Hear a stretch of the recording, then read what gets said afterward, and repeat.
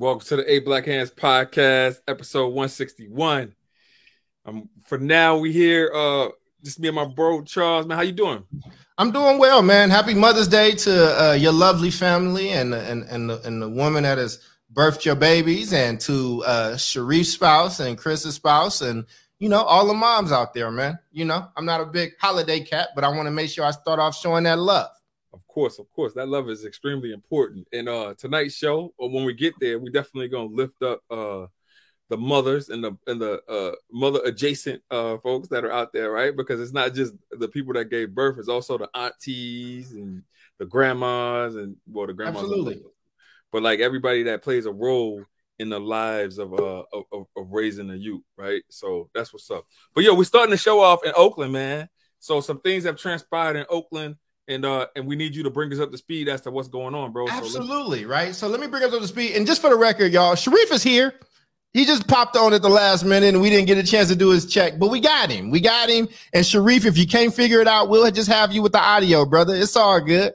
We will just still have your voice. So by the time we get through this, I get through this Oakland piece. If you ain't got it yet, we'll just do voice with you. So let me bring people up to speed, Ray. So last week, right, there was a strike in Oakland on a Friday, and folks ended up going to the lake, and they were having a strike because of school closures and this, that, and the third, right? And you called it out, but we didn't have it verified.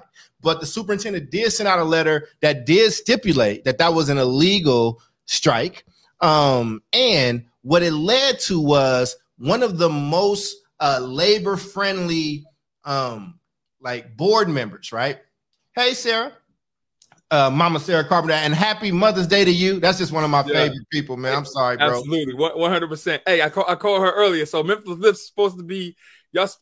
I hope Memphis Lift is in the crowd. Happy Mother's Day. That's what's up. I know they working on some other stuff. Don't say that thing if you know that thing. It's supposed to stay low. But I'll tell you about that later. But if you don't know, I'll be there. Okay, cool. But so in Oakland, so one of the most labor-friendly candidates who I actually know, we did the same program at Cal State Hayward, now East Bay, and we've had our share of battles, but we've always had like a mutual respect.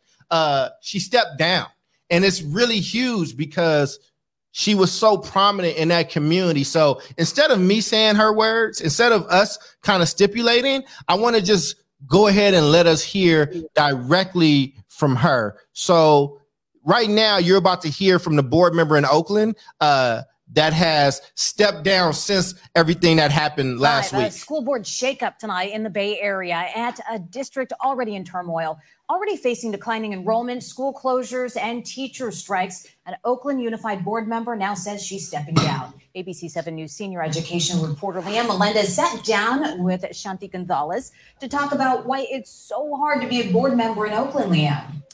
Yeah, that's what I hear. School board member Shanti Gonzalez told me she had two goals when she started this job: to invest in teachers by giving them more training and development, and number two, to organize parents to become more involved in the education of their children. Instead, she says, she found a school board that spends too much time distracted on issues that have little to do with how students in Oakland are doing academically. And we all want to live in a community where people are treated with dignity and respect. After more than 7 years as an Oakland Unified School Board member, Shanti Gonzalez is candid about her abrupt departure. Your main concern is that most schools are not meeting students' academic needs. Yeah. What's problematic about that is that, A, students aren't getting their needs met. Most students are not getting their needs met. B, that's been hurting our enrollment for 20 years now. Here's the data from Oakland Unified. Over 47% of high schoolers are 1 or more years below grade level in reading. 44% are behind in math. 53% of elementary school students are not reading at grade level, with nearly 60% of students below grade level in math. Gonzalez insists that the board is forced to spend too much time on other issues that have nothing to do with a student's academic needs. This is not the first board member to complain. Jody London served for 12 years. When the school district gets caught up in crazy protests and teacher strikes, it sends parents away. And if we're really concerned about ensuring that we have a good education system for students in Oakland for a long time to come, we need to really buckle down and figure out how we're going to educate kids. In her departure letter to the community, Gonzalez also talked about the challenges of working with the teachers union. it's not the teachers you have a problem with, but it's with the union. One of the challenges that I see is that our union has consistently resisted any efforts to incentivize or attract teachers in hard-to-fill subjects, chemistry, physics, math, languages, and particularly special education. Why is that? They just don't believe in differentiating salaries. They believe that, everybody is a teacher, everybody should be paid the same. So we reached out to the Oakland Education Association, and here's what they told us. Director Gonzalez will not be missed. We hope the next director will listen to and keep their commitments to District 6 students and families rather than closing their schools. And what some school board members told me is that we've lost that ability to agree to disagree. Now, they claim that if you disagree, you are often told you are wrong. End of discussion. And or labeled a racist. And Gonzalez says it's hard to make any progress for students under those specific conditions. In the newsroom, Leanne Melendez, ABC 7 News. So I'm gonna stop it there. So just follow up, right? And both of the women that were featured in this piece, both of the school board directors were very, very pro-labor, very anti-charter, and that's what they came in on. But like I've said before, once you're a board member, you get privy to a lot more data. You get privy to a lot more facts.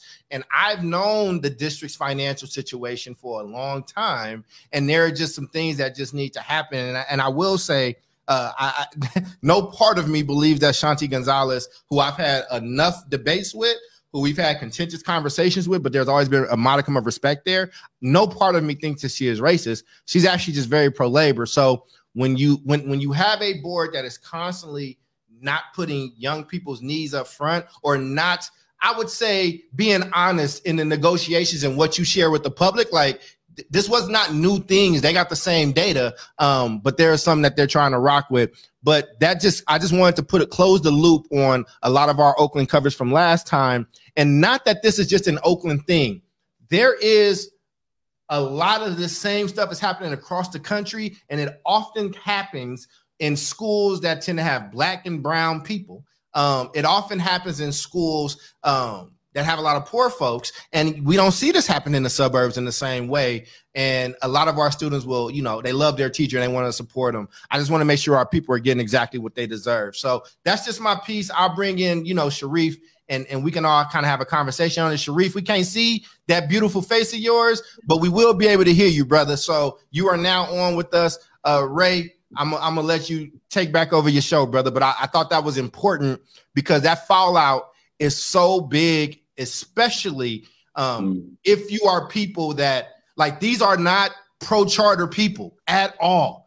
They are not at all. And for them to get this fed up with the union, I think it's really, really monumental. So you guys have at it. It's back to yours, but you got the controls back, B. Hey, Reef, what are your thoughts? Yo, I mean, when the folks who run on the union ticket get fed up like that, that's saying a whole lot. You know what I mean? I mean, that response by the union was a little spicy too. But I think this speaks to, and we've talked about this in the past, like just being super transparent about things like the budget, right? Like, because I do think sometimes in these conversations, people will portray to the public like, oh yeah, there's a ton of money, and there often is a ton of money, but how is it being spent? What's the cost of pensions? What's the cost of building rehabilitation? What's the cost of alternative placement? What's the cost of lawsuits?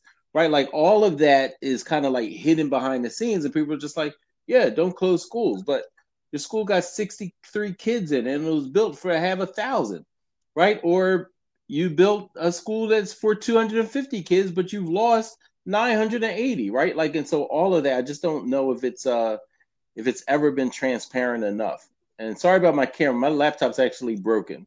So, brother, we know the center will get you a floating laptop for next week, brother. Y'all out here, baby. Use that McKinsey money and get right in your life, son. Listen, so my take is pretty similar to both of you.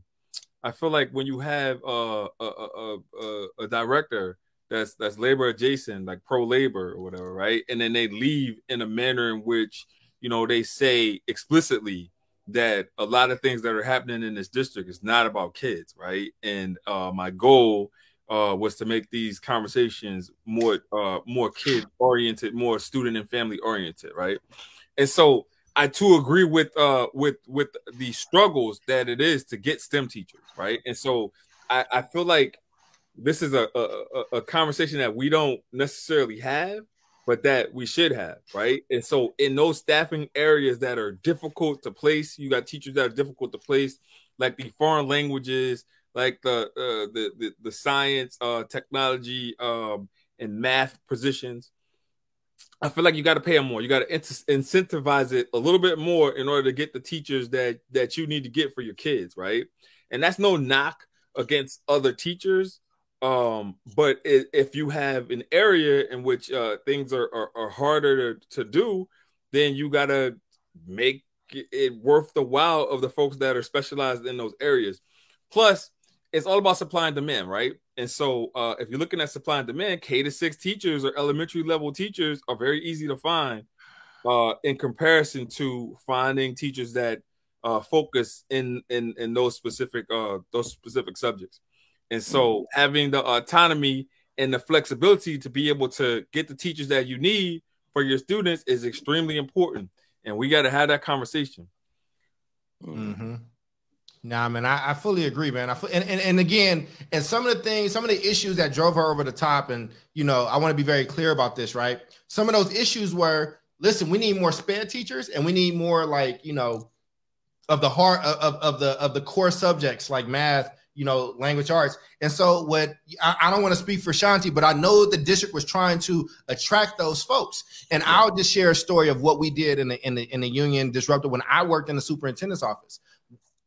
There was a school that we put on the red list, right? Red list was like, these got the most black kids, the most brown kids, and the school's been failing forever. One of the schools on there was my elementary school, Lafayette Elementary, the same school Huey P. Newton went. And so we met with those teachers, we met with that community, and they wanted extended day. So they wanted to have either Saturday school options or after school options. And guess what, y'all? We had teachers that were down to do it, and we was going to give them a bonus. We were going to add a bonus for the most experienced teachers to come to the hardest to teach schools. And we also had a pool of teachers that were more than willing to do the after school or the after school work and the Saturday work, whatever families chose. And before we could even get it out there, the union put the kibosh on that, right? Like, and again, this is stuff where we were actually trying to make sure that school got exactly what they needed. And they chose, you know, to play political games as opposed to giving kids what they had. So I understand Ms. Gonzalez's frustration. I will not sit up and say her and I are the best of friends and we can just sip tea and do all that. I don't want people to take that the wrong way. But I have always respected her, and I believe her when she says what she says, because we did the same poli-sci program. Like, I was on the road to doing a lot of union organizing. If they would have had a plane ticket for me to go to, like I said, South America around like the coffee bean stuff, that's probably the career that I would have been in. The social work people call me back first, bro. And that's how the trajectory of my life like changed, right? So I understand where she's coming from. And our own Jamoke Hinton, who's actually in the crowd right now, was also one of those board members that was trying to do what she needed to do to get kids. So this is not an Oakland issue. This is just indicative of a larger political game and chess moves that are made at the expense of young people and the expense of black and brown families. And so I just want to put it out there. We can put a pin on it and knock it out, but I wanted to make sure folks got to see some of the fallout from that. They lost somebody who was a strong labor warrior and who also loved kids. And it sucks when those two things can't coexist.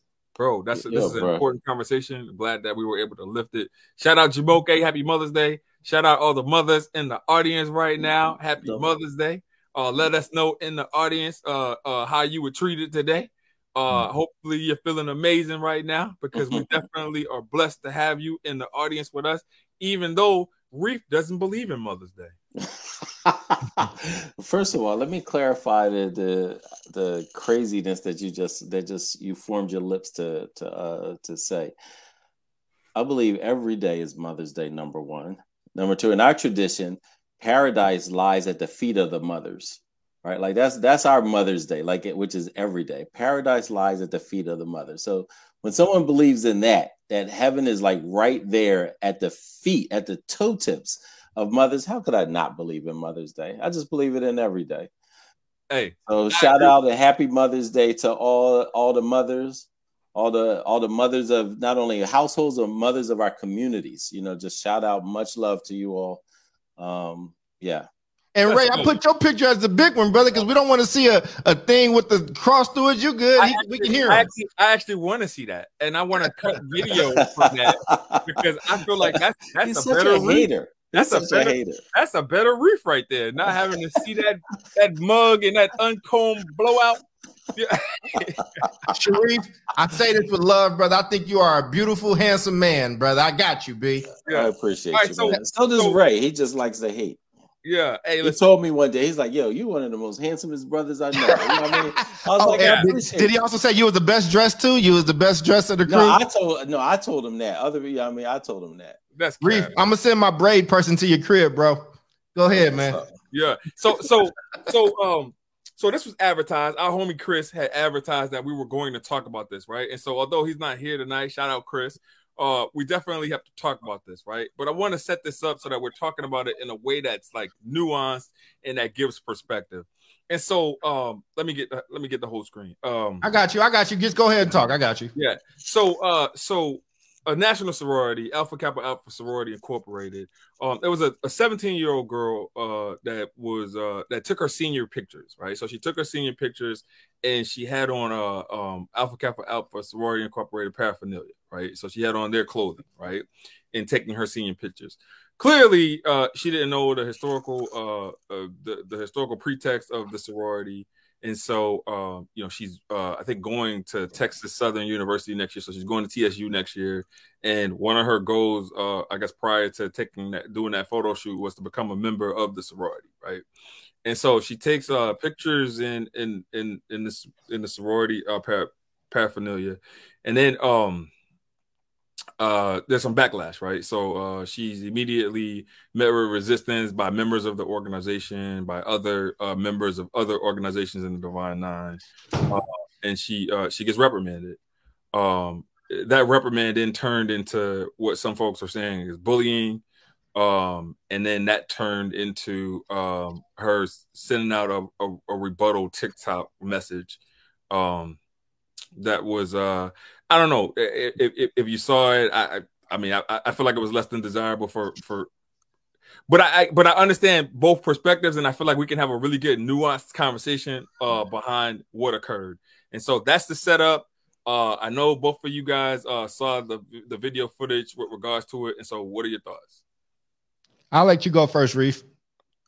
Yeah, I mean, she's a child. You know what I mean? It's like just interesting, like what I'm just not down for a child being dragged, man. A child being dragged on social media because they had clothes on or they put up a finger. I'd rather her put up her pinky finger than her middle finger. I'd rather her, like instead of always like looking to call people out and having this like, sanctimonious approach. How about like do more calling in? She's a child. She dressed up in a sorority, clothing. I still am like just struggling to understand the depth, why people become so hostile or why they're so intolerant of, things like that. I just don't understand it, and I said I was confused back when, when that one actress acted as if she was in a sorority on a show on TV that actors and actresses are paid to do. So for people to get offended that, you can be an actor of everything else. You can act as if you were God on TV, but you can't act like you're in a sorority. I just can't understand that. Yeah. I think we should save Ray for last on this because he is actually Greek. Here's what I think. And he's again, African. And here's what I think. I think, and I say this as somebody who has male and female friends who are Greek, right? That's just not the road that I decided to go down. It wasn't for me. But I mean, people that I've been in love with, right, have been a part of sororities. Friends of mine, just leave it like that, Ray. I got you, bro. friends of mine, my homies, like a bunch of them are frat, a bunch of them are Army, and like they take these things very seriously. There's a respect level that comes into it. I think it was fine initially to kind of say, hey, yo, this is like our rules. This is not what we do, whatever the case is. But the sister took it down. And that should have somewhat been the end of it. But adults, not children, right? Not other 17-year-olds, not even really a lot of college people, but like 30-year-olds, 40-year-olds, 50-year-olds kept reposting it and kept tagging her and her family and kind of accosting them. And at that point, you know what I'm saying? She was like, well, forget y'all then. And her family jumped in because she's 17 years old. She is a child. And in my mind, the AKAs I know, the Deltas I know, the Zetas I know, the Omegas I know, like the people that's in leadership would be like, yo, our job is to somewhat like, let's educate this person. And let's also say, yo, if you want to do this, let me mentor you and kind of help you get there. Because this young girl is an entrepreneur. This young girl is doing a lot of good things. And I actually think she would have ended up being a credit, but that's not for me to say. But the doubling down and trying to drag a 17-year-old, and there are some comments in Ray, you can keep it on me because I don't want y'all to get heat for what I'm about to say. I don't like these comments. Like, what does her having a bonnet on have to do with anything? What is her, like, I wear a wave cap on this show all the time. I'm still a doctor. I still am who I am. And I think there is some points where there's somewhat of a disconnect. I don't think that those people getting on her are representative of the fraternities and sororities that they represent. This is me personally. You know what I'm saying? I think that those people that kept trying to drag her or son her or whatever you was going to do, I think you out of pocket. And I think you wrong. And I think the fact that we bringing up her being, what's her being in a bonnet on her TikTok got to do with anything? And that's just me. I think that is where this thing starts to splinter. And then you start to get people that don't care about Greek, that don't care about these traditions, that don't care about a lot of this stuff to be like, well, forget y'all then. Like, you know what I mean? And I don't think that that's the message that anybody in a frat or sorority actually wants pushed forward. I think they want to say, look, we hold our community in high esteem. I don't think that when you look at it on paper and say we are dragging a 17-year-old child, I don't know if that's something that you want to stand on. So I'm saying this in a way where I want to be respectful to my friends that are Greek that I love and that I know. And I know that they wouldn't stand for that type of behavior. Like they don't like you misusing their colors, but I think that they would be even more annoyed or frustrated that you are dragging a 17-year-old in the name of something that they care about a lot. And that's on me. And I'll take that. And whoever in the comments want to have heat with that, I'm with it. Let's do it. But Ray, I wanted to say, I mean, it's your show, but I wanted us to get out the way first because we not Greek. We didn't cross no lines. We didn't do no sins. We didn't do none of that stuff. So I'll let you. I'm just saying, bro. I about the burning sands, bro. Yeah. What you? But listen, I just wanted to be respectful with it, bro. But I do not like that thing about the bonnet, bro. Because this is what makes me recoil from a lot of these black education groups today. This is why when y'all were like, Charles, are you showing up at this or you showing up at that? And I'm like, no. If I don't have something to do there, I'm not going. Because when you start acting like you better than me, when you start acting like it's something, you feel me, like something inherently wrong with me because I grew up different from you and I ain't into that. Now we got an issue. You know what I'm saying? Because now I'm like, well, let's check my jacket and your jacket around what I've done in this community and what you've done in this community. And I don't think that's the reaction that anybody from any side of this wants to have, but that's the place that it puts us in because now I'm reacting from a different way when I hear that. Because I wear wave caps. I got gold teeth in my mouth. Am I less worthy? Because that's how I'm showing up. And if you feel like that, then I don't know if you really are about all black and brown kids getting the education and the opportunities in life that they deserve. Yeah. So let me jump in here. I guess my response is going to be a little bit different because like a lot of these sororities, if you think about Alpha Kappa Alpha Sorority Incorporated, Delta Sigma Theta, Zeta Phi Beta, Sigma Gamma Rho Sorority Incorporated, like all like the precept is finer womanhood in terms of like why they were built, Christian organizations. And so when you think about womanhood, some people argue that, you know, a hair bonnet in the grocery store and things of that nature is not necessarily how they would want someone to represent represent as a woman, right? And so like I don't have any beliefs either way, but I'm just saying how somebody might feel. But in terms of this situation, right? I feel like as a member of a Greek letter organization, I mean, you got to have a certain level of grace with regards to how you approach these types of situations, right? Imitation is the highest form of flattery.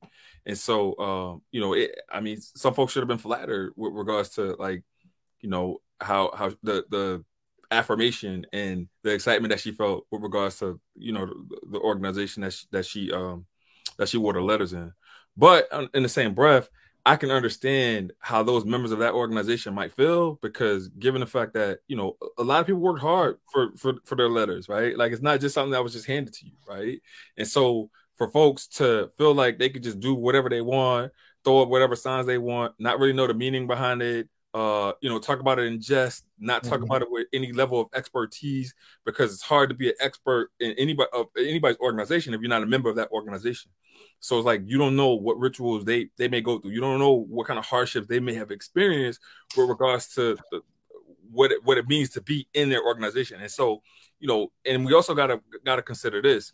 A lot of times it's more difficult to be a member of an organization than it is to get into an organization. So the work starts after you become a member of that organization, right?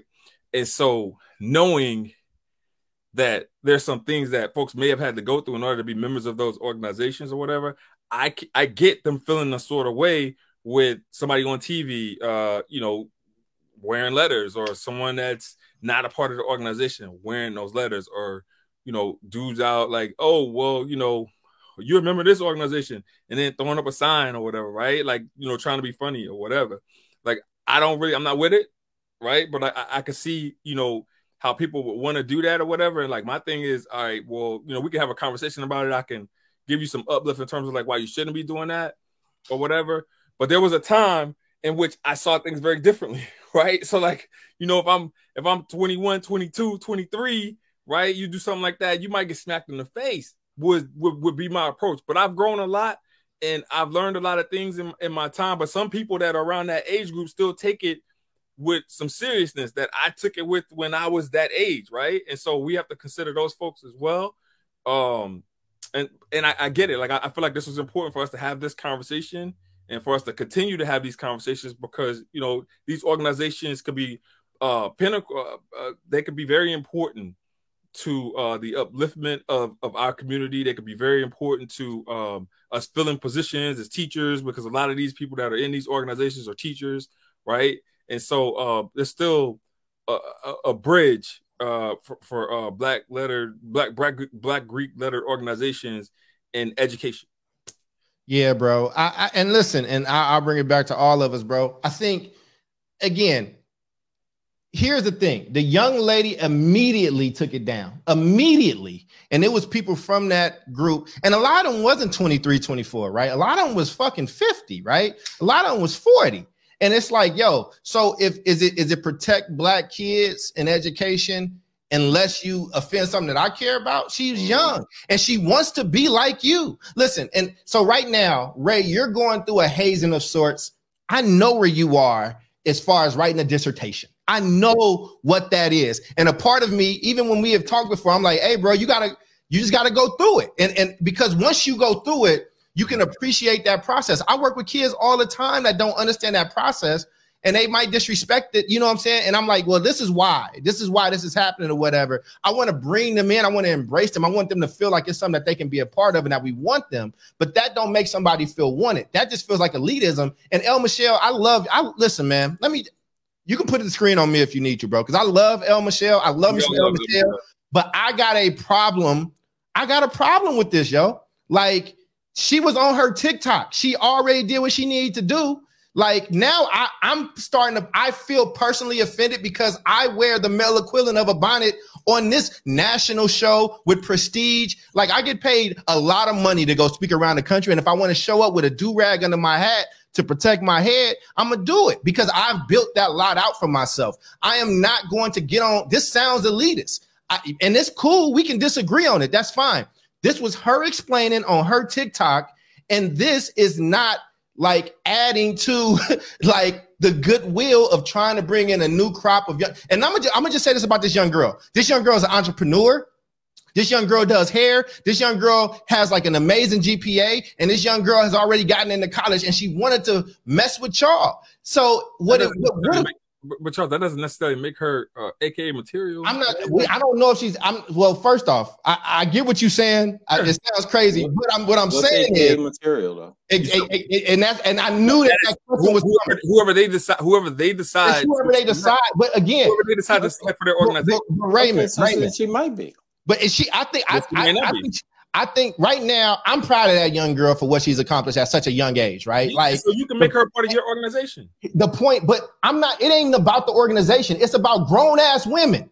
Yeah. It's about grown adults riding on this. So when is 17 and when is it 25?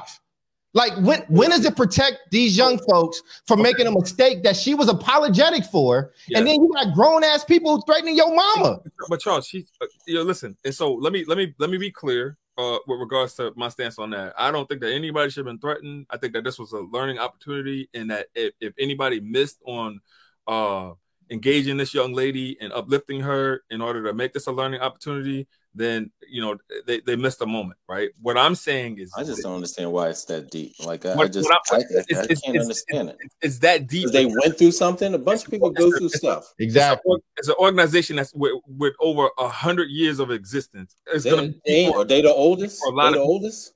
You said what? Are they the oldest? They are the oldest sorority. They are. No, I'm saying, are they the oldest organization that's done something? They are the oldest sorority. Exactly. So it's 100 years old. That doesn't mean, because I'm 100, that's supposed to make you wiser, not more. I mean, just what? Whatever that was, threatening and trying to intimidate people. They threaten this young girl's mama, bro. Come on, bro. If you threaten my daughter, listen, I don't care. But Ray, and I'm let me tell you something. If that was my daughter, and so I don't care if they 500 years old. Let them come at my daughter because she said something or she put on a shirt with their logo on it. Man, what you gonna do? What you gonna do if they do that? What you gonna do? You know what? When I put my son on with some purple and gold, and you say something, then I guess we'll see what I'll do about it. You know what I mean? You like to play games. I don't. But Ray, and me and you talk about games. I also like to play serious. But hold on, Sharif. Because I talked to my brother about this too, right? And I was like, he's Army, he's airborne, meaning like they like bang bang unit, right? They the people that see real action. And sometimes people like that's ROTC or they want to do that or whatnot. They might jump the gun. They might step over a line. And I asked him, he was like, "No, we take this really seriously because people died in this. Like this is serious." But he said, "But if I see a kid that wants to do that, I'm gonna pull him to the side." And I'm gonna be like, "Hey man, there's a way that we go about this. Let me tell you about this." But then he's gonna mentor that person, one, to make sure they get a good contract, but two, that they understand that history with it. This is not an issue with sororities and fraternities for me. This is adults under the cover of fraternities and sororities acting an ass about a 17-year-old girl. And if that's the case, listen, bro. These can't be the same people screaming Black Lives Matter at the end of the day if you going this hard on a little girl that's like doing dope shit in the world. Right. So we're going. And again, those I am not going at the sorority or the fraternity because I think, and I still believe, ain't no fraternities that you could go at. But listen to the point that I'm making. The point that I'm making is leadership in any of those Greek organizations will look at that and be like, man, that's a 17-year-old girl that's doing some good stuff in life. We're not about to drag a black girl. You know what I'm saying? She took it down. It's us that keep bringing this stuff up. That's the respect that I give the people that I know in fraternities, including you. That's what I'm saying. That's what's up. So let's model good behavior. Let's model this the way in which the folks that are online should have modeled it, right? And we're gonna move on from this topic. We're not gonna give it any more life. We said what we needed to say, and now we're about to focus on these mamas. All right. I wasn't finished, but we can move on. He got some more to go, brother. Go ahead. I want you to air it out. Go ahead. So, I mean, two things. Frats, sororities, and all of that. Like some of our biggest heroes and contributors to the community went through You know what I mean? Like they were, you bring it up all the time. Dr. Carter G. Woodson was in a fraternity, right? Like my man Michael Cord is in a fraternity.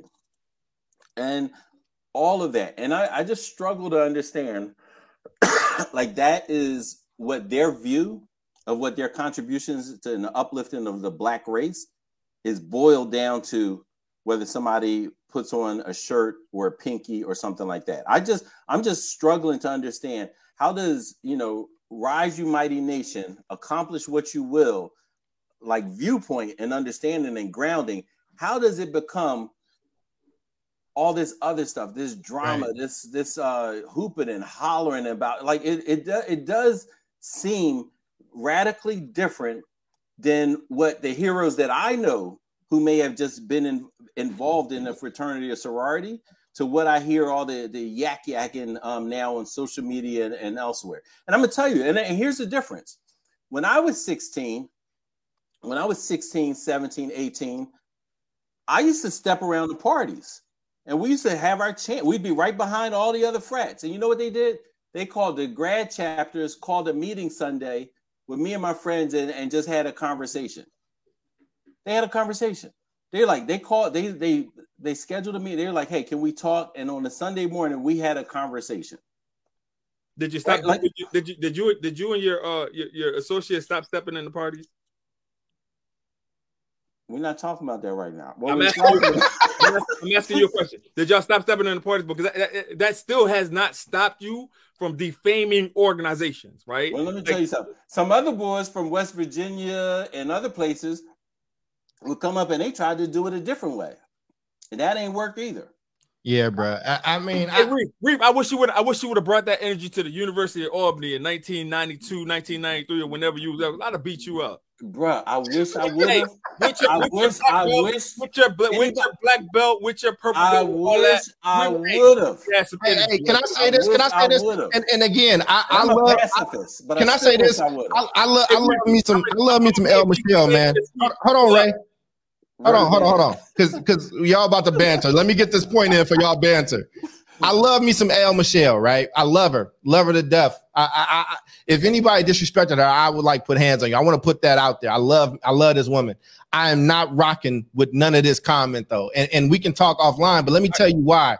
The young girl was on her TikTok. The young girl took it off. The sororities kept bringing it back and kept disrespecting her, talking about what they would do to her, how they would beat her ass, how they would do all kind of stuff. And you keep talking about a bonnet on her social media. That is elitist as hell. It is elitist. And here's the thing. But this is why I don't want to fool with none of these black education organizations out there today. Because listen, man, like we can start checking jackets all day around who done did what for black people, who done did whatever the case is. And I respect those Greek orgs. So I'm taking them out of it. We talking about a little girl. So now if this is the energy that we got on this around some colors, around some sorority stuff, then when something else happens and it's a child, don't come to me talking about, well, that's a child. When does this young black girl get to be a child, and when are we going to treat her like an adult? And my thing is, she was the mature one until y'all start threatening her, and then her family stepped in and was like, whose daughter are you going to do what to? And yes, I don't care if she got a bonnet on. I don't care if she's throwing the West Side in the video, right? Like they threatened the little girl, bro.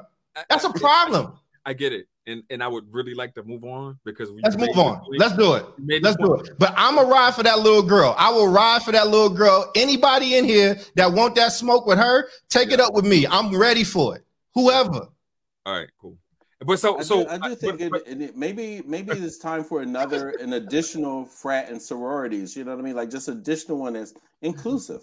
Hey, Sharif, you want to start one and call it Afrocentric? Let's do it, bro. Look, the first one that we line, bro. Let me tell you something. When I was in high school, the upperclassmen started Brook Five Brook. Nobody came and bothered us. That's hey, you know why you coughing right now? Because you talking shite. But these are the things. Listen, this is the reason you come to 8 Black Hands. You come to 8 Black Hands because these are topics that affect our community as a whole, and we don't have to agree on every single thing. You got 4 men that have 4 different ways and 4 different affiliations and things like that, whether it's politics or in this kind of conversation. Like Black intelligent people should be able to have these conversations like we having tonight. So Ray, I appreciate you bringing up the conversation and letting us have it. And hopefully no sororities and fraternities feel I actually hold you all in a different level of esteem. I respect it. You know what I'm saying? Mine is with adults getting at a damn child. Yeah, we're good. And look, I wouldn't sound like a white person right now. I got a lot of friends who are in fraternities and sororities. Some of my best friends are in fraternities and sororities. I talked to you the other day, and you said that you know one person from your friend group that pledged undergrad. So what you talking about? Yeah, Sean McCaskill is I think he's the only one in like our super tight knit group. Yeah, but other than that, you ain't got no friends. Reef don't nobody like you. I'm not here to be liked, bro. I'm here to be respected. You know what I'm saying? Hey, we all know that out of the four of us, Sharif's gonna be the one in history book. We all know what it is. You feel me? Hey, listen, go ahead and move us on, brother. The faster we acknowledge that, the easier it's gonna be for us to read about him in the history book. Shout out Reef. All right. So next thing we talking about is my bad. Yeah, no doubt. So women make up 80% of teachers. Could they be considered co-parents? No. Reef. Co-parent? Yeah, Reef, what are your thoughts? I don't know. That's just the language sounds weird, man. Yeah, the language sounds weird. I mean, I do believe that. This is my Ray face. You know, Ray. You know how Ray be making faces. He thinks he don't, but he makes faces every time he don't like something. This co-parents. It's Negro crazy. I mean, this is not coffee, by the way. Continue. We knew it wasn't. I mean, what is it? What's that Latin term that's in a lot of the books, like locus parentis or something like that parent in the place of, like that adult in authority. Yeah. You know, that's what in an educational system, like that is how it's looked at. You're responsible for that child to and from school, right? Even though we don't too often, kids don't experience school as if adults are responsible for their success, but that is exactly what it was. Supposed to, to be about. Yeah. But I don't know, that term sounds weird. You know, I prefer partner. I prefer, servant leapership. You know what I mean? But hey, as far as like the understanding and the idea, yeah. What about teacher?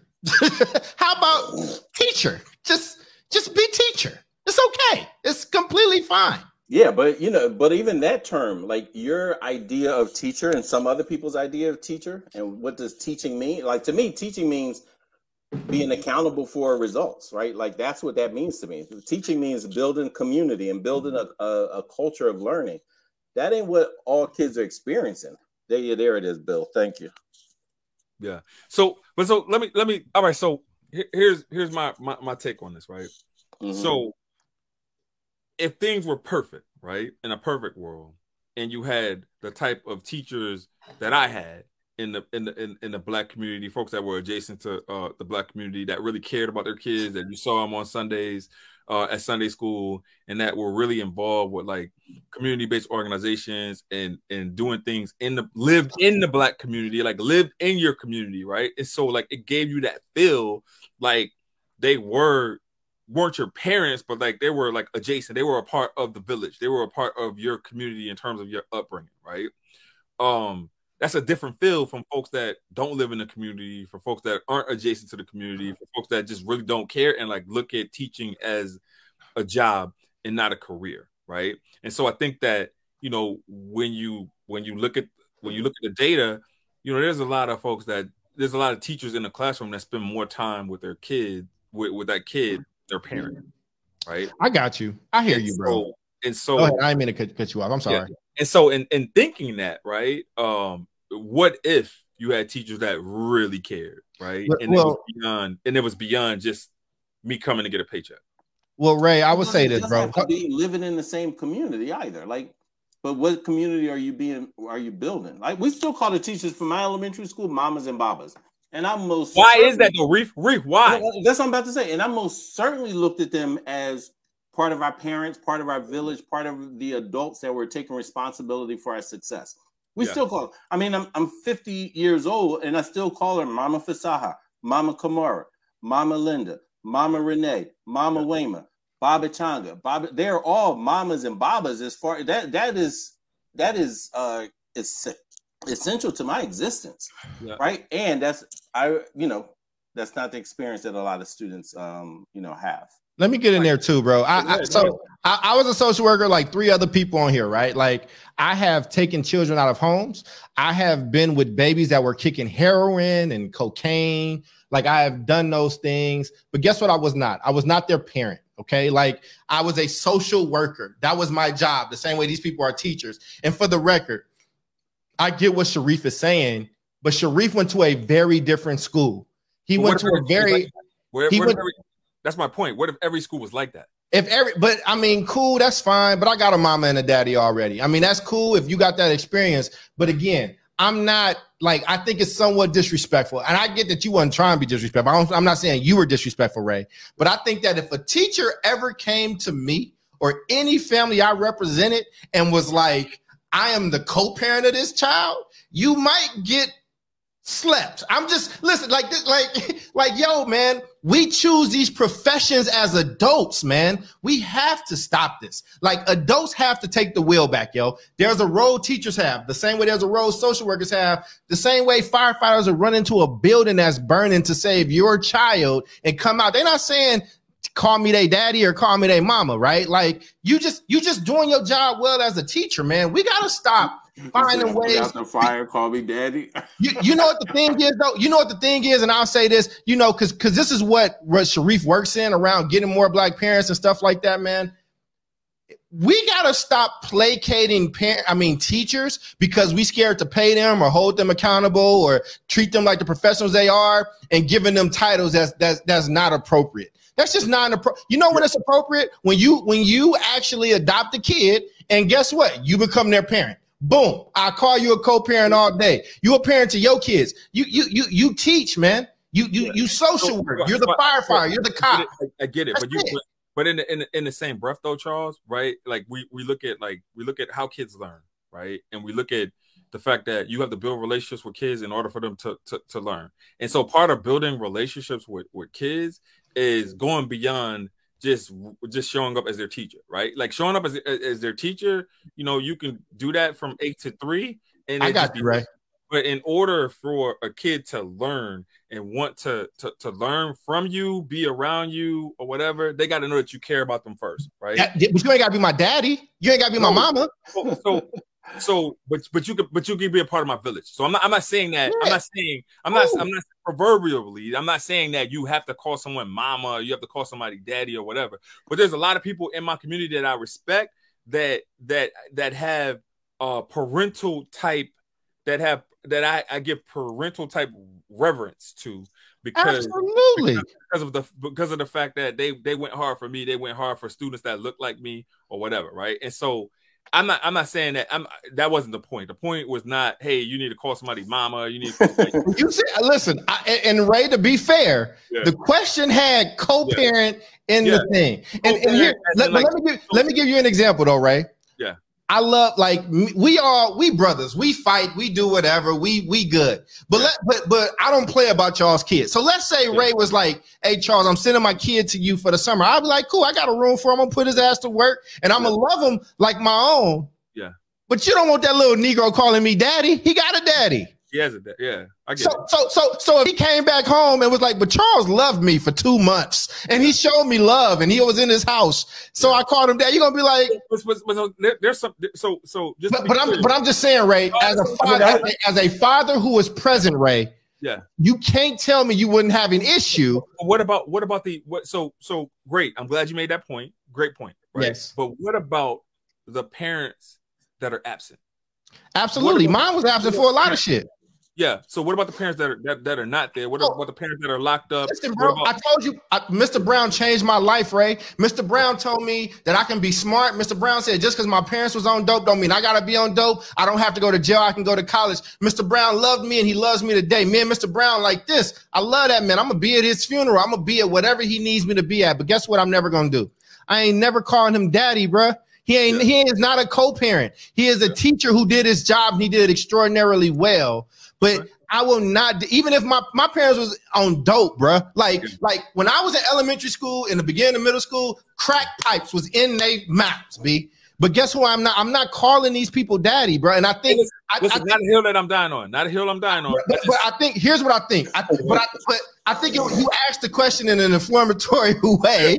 But I think here's the thing. I think parents, you can be a part of that village. Educators can be a part of that village or whatever the case is, man. You have my kid for one school year out of like his 17, 16 years of life thus far. Some people loop. I know people that have looped for like. You can loop, bro. If you ain't adopting me and paying these medical bills and letting me live in your house and eating up your food and doing all that, bro, like if you don't have parental rights, you're not a parent, bro. And maybe I'm a little more sensitive to this again. Yeah. You know how you agree. Like I was a social worker. I was somebody who had a bunch of young people. We was trying to find them placements and stuff. And I just, even in that field, I feel like that's disrespectful. And Sharif was a social worker too. So that's probably like, that was our job though. Our job was to do that. Yeah, I don't know. I was on the other side of the social work. I was doing like more of the SCO side. So I didn't have to, do that more painful stuff. I was there when, just from a different angle. And I would just say, I think our perspectives and experiences are different. I actually do raise my kids to say, you know what, like that's mama so-and-so, that's Baba so-and-so. And they have that, that's their rank. That's their rank in this village. That is your mother, not blood related, but they are your mother because that's the rank that they hold in this community. That's the rank that they hold in my framework. For me, it's not like, oh, Mama Kamara, in order to be one of the mamas, you got to pay the bills at the house. Like, no, this is just a very different orientation that I come from, and I get we all have different orientations, different experiences, and no, everybody ain't just because they are leading a classroom doesn't mean that their mindset is aligned where they get the rank that my parents bestowed on certain folks who were not blood relations, but they made it clear that is your mother and father. Baba Changa, that's my father. Yeah, he's of that rank in our experience in our village because he has that type of that type of mindset. And again, I recognize wholly that is not the experience and the conditions that many children and communities are experiencing schools and oppressive leadership. But no, absolutely. The ones who have that rank in my community, I absolutely tell them, raising my kids this like that is your mother, that is your father. Hey, listen. So I appreciate that, sir. Reef, I feel like we're able to move on from this conversation because both of you guys, made your points. And so I want to. Hey, Paul, he just keep cutting us off. The funniest joke. Wait a minute. Can I just repeat this one funny thing that Cole said? It was hilarious. I'm still laughing. He said, "Just because I run and put out the fire, that don't mean you be going calling me daddy." Yes. Like you're in the Can I name some things? Right. So when I want to funny first, and then I want to highlight. I want to highlight Renee Smith. Renee Smith, I see you in the audience caping for Charles because he's your guy. I get it. You get that hate out your heart, Raymond. You know what I'm saying? It's a lot of people I'm second best in that love you more, bro. Hey, listen. Renee, I love you. I'll be in Memphis whenever you need me, baby. I got you. I love me some Renee. Just want to make my point here, right? Nah, you hating, but go ahead. You did receive a text message to me wishing you a happy Mother's Day. And I still wish you a happy Mother's Day. You're amazing. Even though I'm second fiddle, it's all good. Secondly, I want to bring into community Miss Corey Scholes, man. She co-produced this show, not the AKA stuff, but the parent. I was about to say, because she got AKA in her Twitter. I was like, oh, that's what's up, Scholes.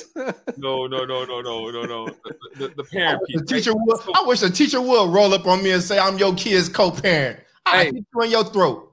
Hey, so the last segment of the show before we go. My God! The last segment of the show before we go into our final thoughts is we have some parents not in my school. Shout out Riverhead Charter School. They on the check-in. But we have some schools that create this divide between home and school, right? And so we have Black parents and brown parents that come to schools and they're not welcome and no schools, right? And so happy Mother's Day to everybody. But like, how do we make these schools more welcoming to Black and brown communities, right? And so I think that's the final question. So we'll leave with some takeaways in terms of what kind of guidance we can give to parents that are facing these issues, because these issues are definitely relevant. So Reef, what are your thoughts? I mean, this is a challenging one to just give, because I think part of what schools do, you can give them a checklist that's 1,000 things wrong, and they can do all those checklisty things. But if your mindset is not around, servant leadership, if it's not around mutual respect, if it's not around the full humanity of those parents and the children that they send to us, sometimes sending them to us under duress, like they have to, right? Like they're zip coded to that school and they're harassed and fined, and maybe even worse if they don't send their kids there, right? But if you have, the amount of educators that you can tell have a certain level of contempt for not only the children, but for the communities that love them and sent them there, it's hard for me to just come up with a checklist of what they should do. First thing they got, they have to like have a educational lobotomy about Black and brown, indigenous, marginalized, children, So I think that's, for me is absolutely critical. Number one thing is what's your mindset, and fixing that. If you fix that, if you address your mindset, everything else will start falling into place. I just find that is the most important thing. How people in that community are viewed. And if you don't have that in you, then it's you're really in the wrong profession. But bro, what we talked about at the first of the show, like they may be locked in because the union said, like, yeah, you ain't got to care, but we got your back. Yeah. And to answer your question, somebody asked us to restate the question, is how do we represent for mamas that are forcibly removed from schools? It's taking a lot to actually forcibly remove you from a school. So Ray and Reef, here's my question to y'all. You want me to answer this question honestly as somebody who's been in administration on school campuses, or as somebody who, wants to make our audience feel good? I want you to answer this question honestly. And here's what y'all know I care about. I care about parents being agentic. I care about parents fighting for their kids and holding schools accountable and things like that. But if we got to forcibly remove you from a school, something is happening. I'll just share, and Jamoke can shoot for this one because she gets these stories too. If you come up to a school as a parent and you threatening other people's kids, you threatening to hurt somebody, you trying to go at the teacher or go at the principal, then yeah, man, we got to make sure that's not an environment that's happening. I have worked in the superintendent's office. We have had parents before come up with their daughters and they sisters and all that stuff trying to beat up a kid. Yeah, you got to go.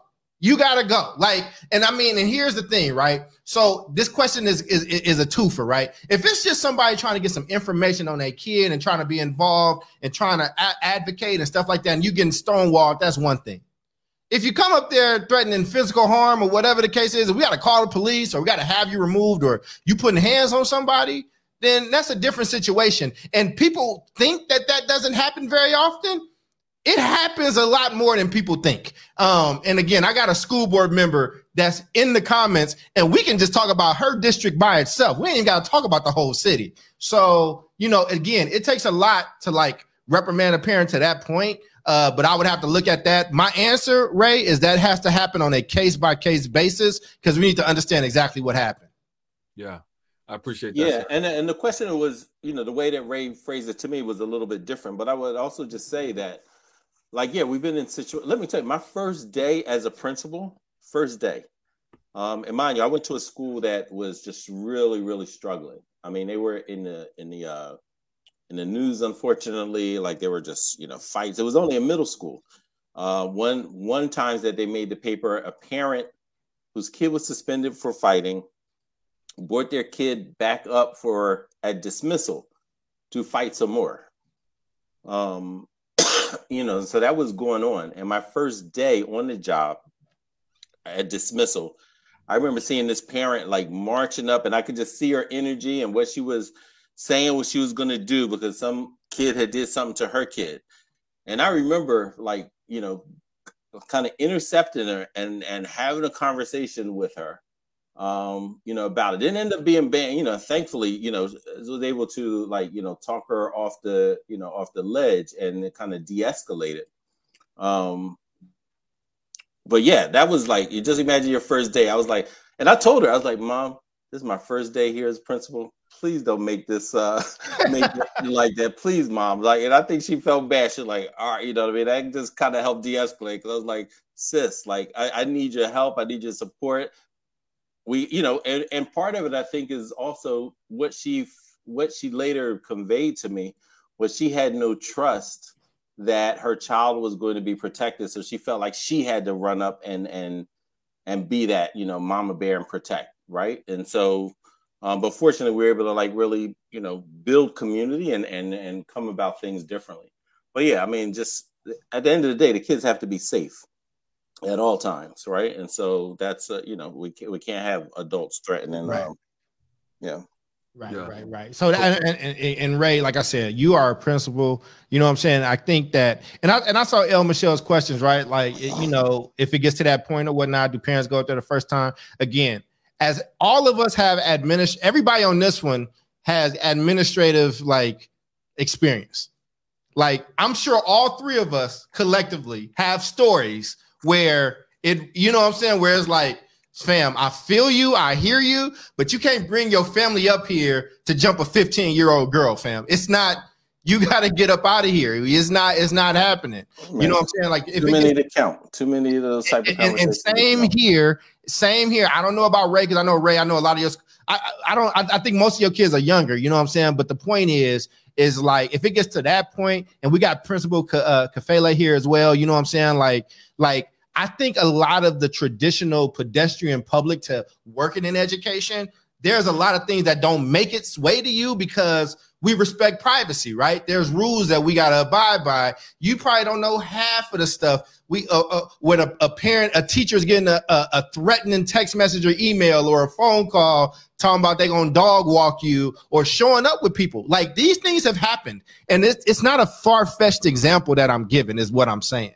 And again, Jamoke, you in the comments, if I'm lying, I'm flying. Go ahead and drop it in there. Talk about the stories that you've heard. But I just I think the question, I'm going to honor the spirit of the question though, right? Parents do have a right and an expectation to be on top of their kids getting what they need. Parents should be involved. Parents should demand quality. Parents should be able to say, yo, what are y'all trying to do this quarter? What's the goal? All those things should definitely happen. And there are situations that can upset you. But it's just like when you talk on the phone to somebody trying to sell you something, or you getting some customer service. The moment you curse, they hanging up. That's what they waiting on. They waiting for you to say a curse word on the phone so they can rightfully hang up because it's being recorded, right? So what I'm saying is there's a way to go about things. But in order to appreciate the spirit of the question, Ray, which I want to give our audience the benefit of the doubt on, you absolutely should be able to, check these schools. And I would tell you to. We did a whole document for Mama Toya just around ways to handle that stuff and how to escalate it, right? We taught people about what an ombudsman person is. Most people in the community don't know what an ombudsman person is. That person's job is to take your, the issues that you got with the school and to do something. And I'm going to be real. Sometimes things don't happen when there's Black and brown kids involved, right? And maybe you got to move your kid, or maybe you got to take drastic measures. But I got to take that question on a case-by-case basis, or I wouldn't be a responsible administrator. And the three of us wouldn't if we just answered that in a blanket way. You know what I mean? Yeah. Okay. Reef, closing thoughts. Starting with you, sir. I was about to say something, but Did you want to honor some mamas, brother? I do. So, if you're a mama in the crowd, again, we want to give some time to you. What made your day today? And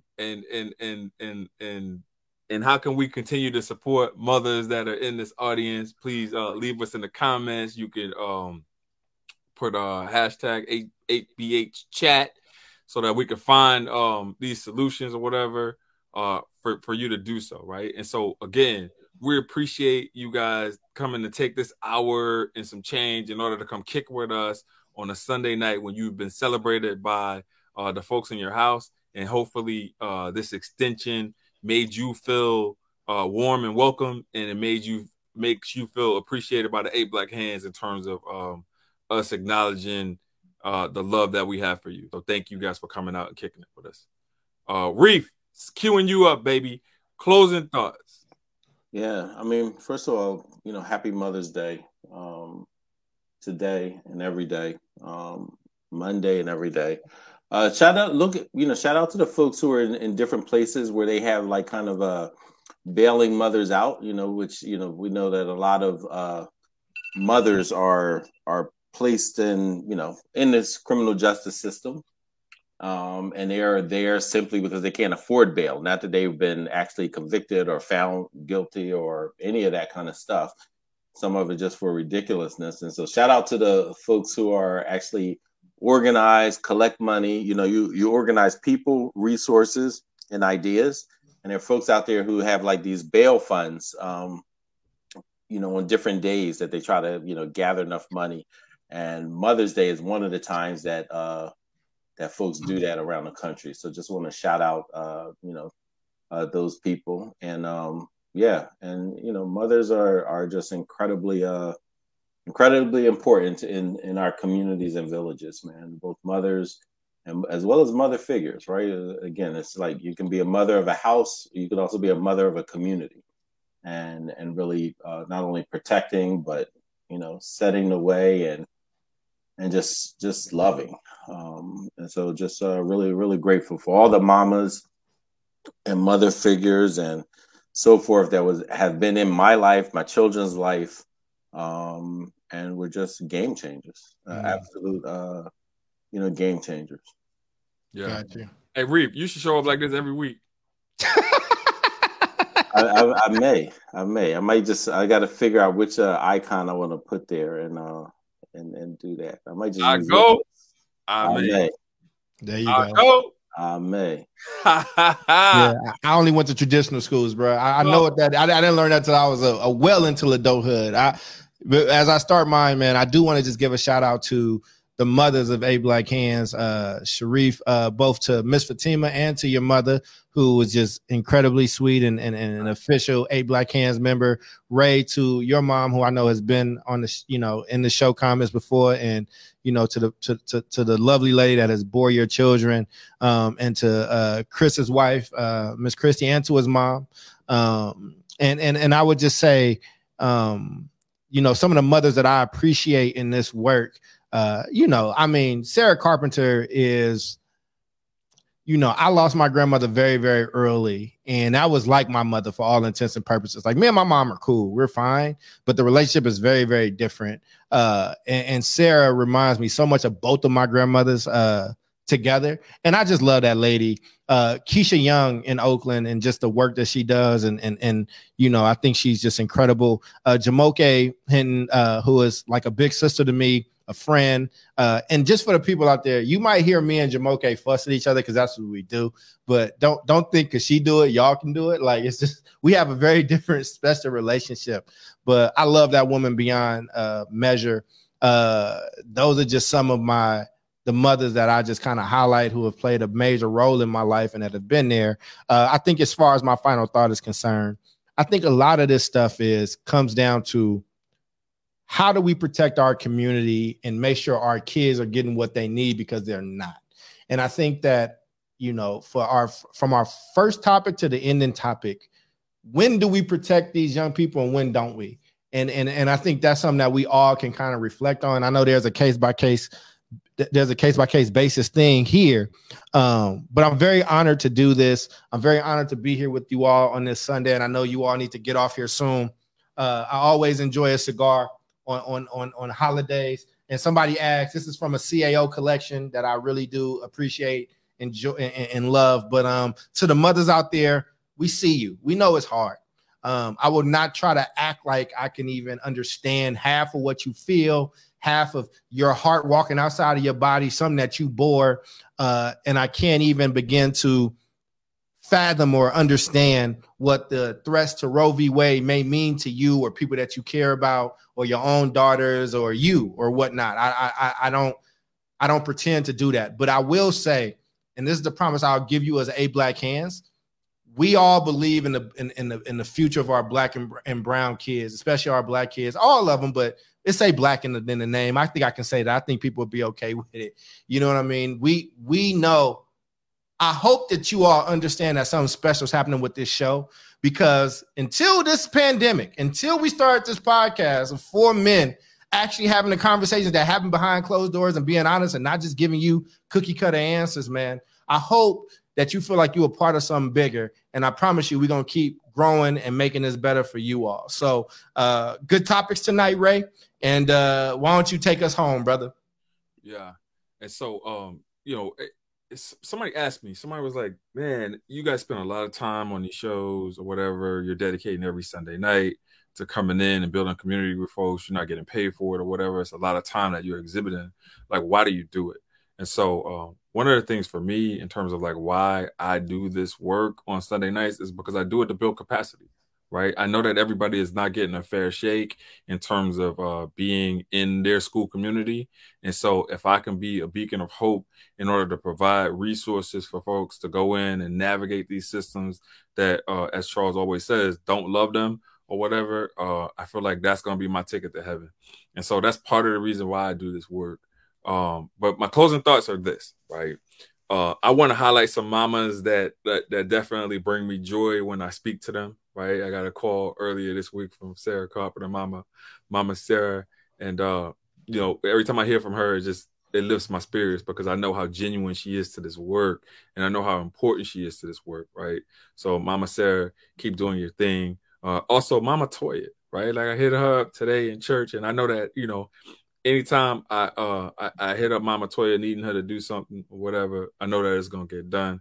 Mama Elaine and everybody in the 8 Black Hands Patreon group, all the mamas, shout out to y'all. If you're not a member of the Patreon group, shame on you because they're doing amazing work. The Literary Society are doing amazing, right?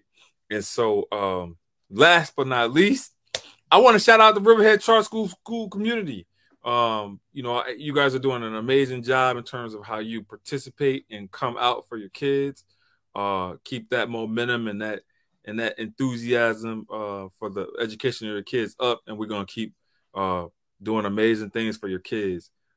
Thank you guys for tuning in to the 8 Black Hands podcast. Ray, I'm sorry, I forgot to mention something. Sorry, slap me later, bro. I owe you a drink. For our patrons, we do have something special. I'll be dropping it in afterwards. We wrote a book for y'all, and it will be open for everybody at some point, but we're giving you all early access just around what it means to be on code and a lot of the questions that you've asked us. We wrote a whole book for you. And so I will, right after this, be dropping the link into our Patreon group, and you all will have it first before we do our traditional marketing and all that good stuff for it. So it's a way for us to say thank you. We want to make more products for you. So Ray, I'm sorry about that. I just wanted to make sure they felt that love directly. I should have said it earlier. Yeah, no worries. No, that was perfect. Right, Deuce, bring something else up right when he's ending too. I think it adds a little flavor to it. Yeah, not gonna do that. So wait a minute. I want to. Thank you, everybody, for listening to the show tonight. We appreciate y'all rocking with us. We'll catch y'all next week. I think it's Reef's show, but since he's been gone for like 2 months, who knows? Reef, you up next, brother? I messed up the rotation. You sound like we in Friday, an episode of Friday or something. It's not that type of rotation, people. Hey, good night. You the only one puffing and passing right around now. Good night. If y'all